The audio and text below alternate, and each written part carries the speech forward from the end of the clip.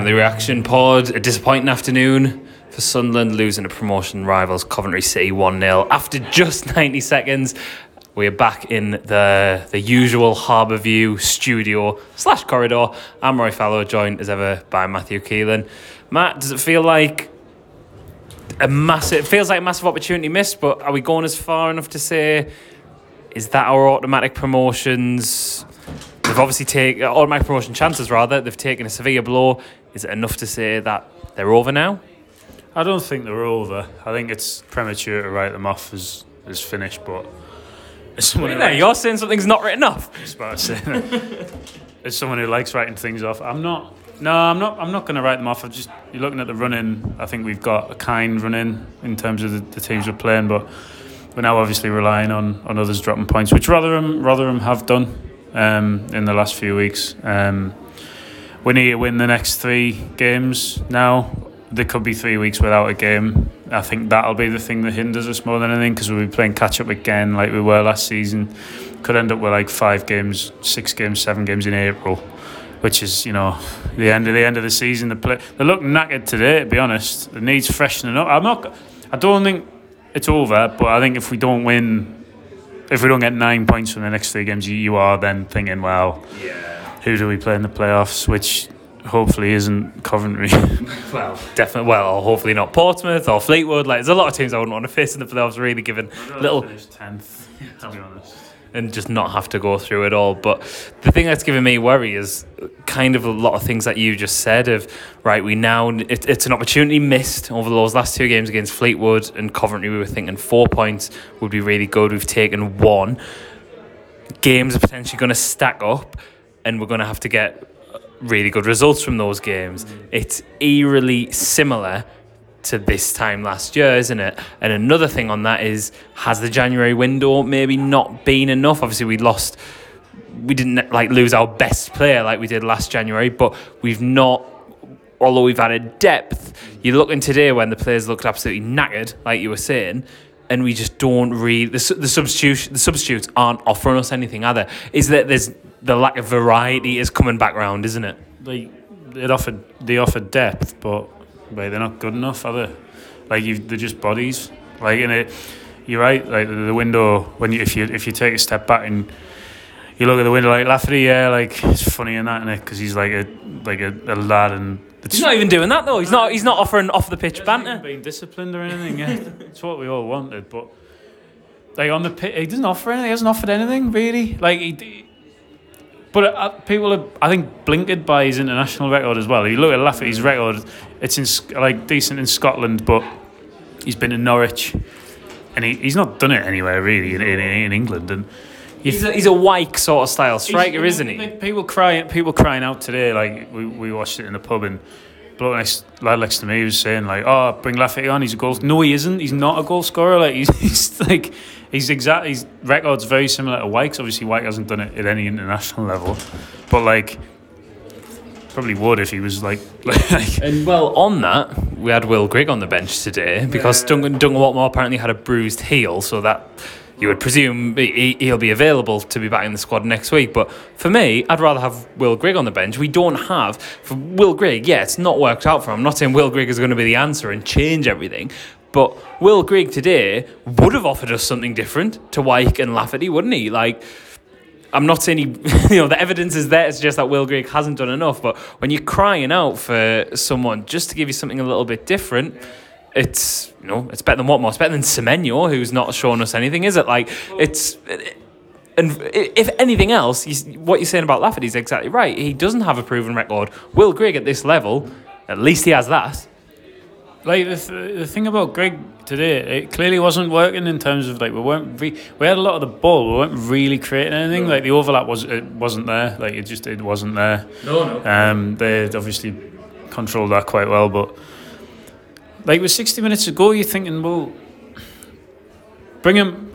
You could have took Wyke off and brought Grigg on, because you can play if you play the way we play now in terms of getting things across the face. We didn't do it as much today, but you could play Grigg as the lone striker if he's playing in that way, because of the balls in behind. That's where he would be. There was a couple in the first half even where I can't remember who put the ball across, to be honest, but there was one you think, well, your centre forward should be there, and Charlie Wyke's never going to be there because he's like doing work elsewhere, which is admirable, but he's not gonna get us promoted, Wyke, with the goals. And I think like the selfless play, we were talking about it and praising his selfless work and stuff a couple of weeks ago. That's fine when Maguire and Gucci are getting the goals, but when you're not scoring, you think, well, you know, you've played 26 games and scored 5 goals this season. And Gooch is a bit of a worry as well. Like Maguire, I'm not too concerned about because, especially against Fleetwood, he looked to sort of dig us out of the game. A little bit quieter today, but he was still always showing for it and getting in areas. But our left-hand side's like a massive worry, isn't it? If you look at the sort of like Lincoln games and Wickham games, like sort of like January, where we really started turning things around, Gooch and Hume were really at the heart of that, and they have been... I'm getting a bit worried now that teams are just able to do their homework and nullify them a little bit, and I think Hume is one... We spoke about it on Thursday's pod as well about potentially rotating him. I think after watching him today, he needs a break from the side, doesn't he? Well, it's no good playing a left back and having to take him off, is it? Like, he looks like his head had gone a bit today, I think. A bit like Jake, if Jake's listening to this. But I think he struggled positionally as well, and his end product disappeared. Yeah. Like when he's got a good cross on him, hasn't he? You know, that just seems to have deserted him. He's out of form, like, and I think sometimes defenders can get away with being out of form, but when you're playing as a wing back, it's almost like a striker being out of form because you're on there really to create things. You're the second winger, and he looked terrible. He looked like a child put in for the last couple of games. He looks like someone who's just been slung in, who's never really played in the team before, which is weird because he was linking up really well with Gooch and with the midfield almost. Like Power was tucking in for him and stuff, and he was getting in advanced positions against Ipswich. He played really well. He did. But it something's missing from him. Look, like to be honest, if you weren't expecting this to happen, I think you're pretty naive because he's probably played 25 games in his career, 30 games maybe. But it's time for him to come out. But Declan John doesn't exist, so it's going to be difficult for him to come in. Like, he hasn't played a game all season. I think he's played for Swansea's under-23s, and he played in that practice match.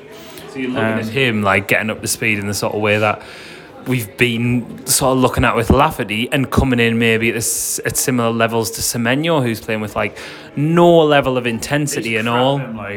He's rubbish. Like, he's just crap. Like, he's stupid.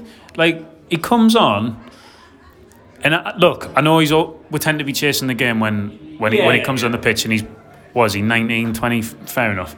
He just gives stupid free kicks away and loses any momentum that we've got. And then when he's on the ball, he's just dire. Yeah. I'd rather have Watmore on, to be honest. I agree. Like, Watmore at least has a direct run and gets and causes a bit of havoc, doesn't he? It's just the same signing that we've done in it, like Keziah Sterling, Mark II. He plays in the same way. There's no Sterling had more intensity about him though, didn't he? Yeah, he's sort of harrying and Semenyo's I don't. Also, is he a striker? Is he a winger? I don't really know, to be honest. I don't. He's not. Look, he's not for me. He's written off. So. No, I agree, but this is obviously one of the January signings who's only made one substitute appearance, Scowen, and you look at sort of Power. Obviously, had the goal that was rightly disallowed as well, but that was a bit of a sort of intent to a contribution at least. But Power poor for the goal. I know a bit of a mix up between him and Maguire, but I think he should have noticed Maguire was there. But barring a shout or not, Dobson won a couple of good balls, but we know that Dobson isn't the best on the ball. Is it time? They've played a lot of games, Power and Dobson. They've been running at the ground. Power's obviously going to keep his place because he's the captain. You expect that, but surely we've brought Scowen in on a short-term deal. He's got a lot of experience. Yeah, exactly. Paid money for him. He's got experience at a higher level. I think it's time to get him in the side and maybe again offer us something different in the middle of the park. Yeah, Power. He's probably played every minute under Parkinson. Can't be far off. And that's October. So look, he had a poor first half. I think he wasn't. The midfield generally was just missing. Like there was nothing. They managed to bypass it, and we managed to bypass it. Like they weren't. Like Dobson was poor. Like I thought, he covers a lot of ground. Like to his credit, he does, and he doesn't stop. But that only goes so far when you're playing against decent. So that's fine against that's fine against Rochdale at home. And then you look great, and Bristol Rovers at home, because they're rubbish. Yeah. But like that's. Like the trouble is when you see Dobson play against a Coventry and like Portsmouth, you see why Walsall got relegated last season. He's their best player, and that's no slight on them, and it's no slight on him. He's very limited. He's very, very limited as a footballer, and in games like that, covering ground it's not enough. It just isn't enough. He wins the ball back really, really well. And a couple of times we looked at each other during the game, and that was typical him. Won it back and just gave it away. It's so frustrating. It is. It's really frustrating because he's got something, but he can't unlock anything.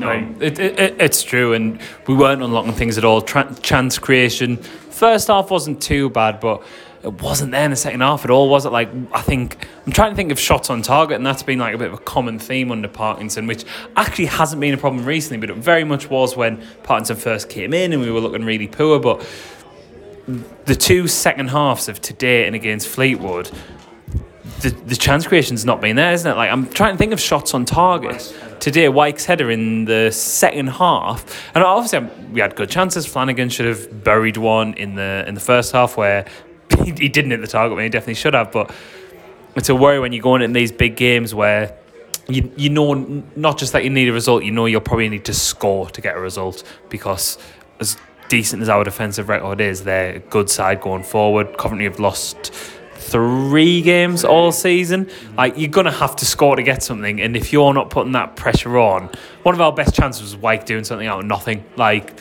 that says everything for our attack and play today, doesn't it? It was just nullified, and it was weird because the intensity wasn't really there that we had going forward, and they were getting into the final third and just stopping, passing inside, and whether that was them being well drilled, it could well have been, but you need because of the 2 months that we basically went on holiday for, like, we need to go and beat these teams now. Like, if we'd have beaten like the Gillingham, if we got something at Wickham, if we'd have beaten Burton at home, you'd go away and lose today, and it'd be like, oh well, because we'd be 10 points clear at the top of the league. A lot of people, I think, just scanning through Twitter and even our own group chat as well, are saying that despite the fact that we hadn't got those results that you just mentioned, that we still aren't in a good enough position to make a push for the top 2. I think we are, and I think a lot of people are, and I'm probably guilty of this as well, probably happy with the position I'm in because of what's gone on. Yeah. Like, whereas in August, if you'd been in this position, you'd have been, no, this isn't good enough. But because like, I don't know, we're more likely to get relegated in December than we were to get promoted. I think you're looking at this and going, right, we've given ourselves a chance, and we do have a chance. Like, we do have a chance of getting automatic promotion, but we need to win. Well, how many games are left? 10. We need to win 8 of them. Yeah. Like, and you're probably going to have to look at at least one of those wins coming against Rotherham or Peterborough as well. Go to Rotherham and win on the last game, aren't you? And we won't do that, will we? We'll get beat. Well, yeah. So might as well not go. Well, we booked our trains. We got our lovely £1 trains to Leeds. Oh, well, 50p a pound trains. That's fine, isn't it? We'll have a nice day, nonetheless, as and on the way back, sort of travel arrangements out for whoever we're playing in the playoffs, which I think, after not just today, I'm not being too reactionary, which is, I guess, goes against the fact that this is a reaction pod, but it's more the fact that I think to get automatic promotion we needed 4 points from these 2 games, and the fact that we've only got 1, we only scraped 1 as well versus Fleetwood, does make me think it's going to be playoffs, and that, we could go into playoffs with momentum still, but given the fact that it's been a push from, I know a lot of people like to dwell on the cliche of, well, it's a team who like steaming at 6th or whatever and go up, which I know does happen now and again, but I think I'm hoping we can do a bit similar to what Charlton did last season. Charlton were kind of in and around it by this time last year, and ended up finishing above us.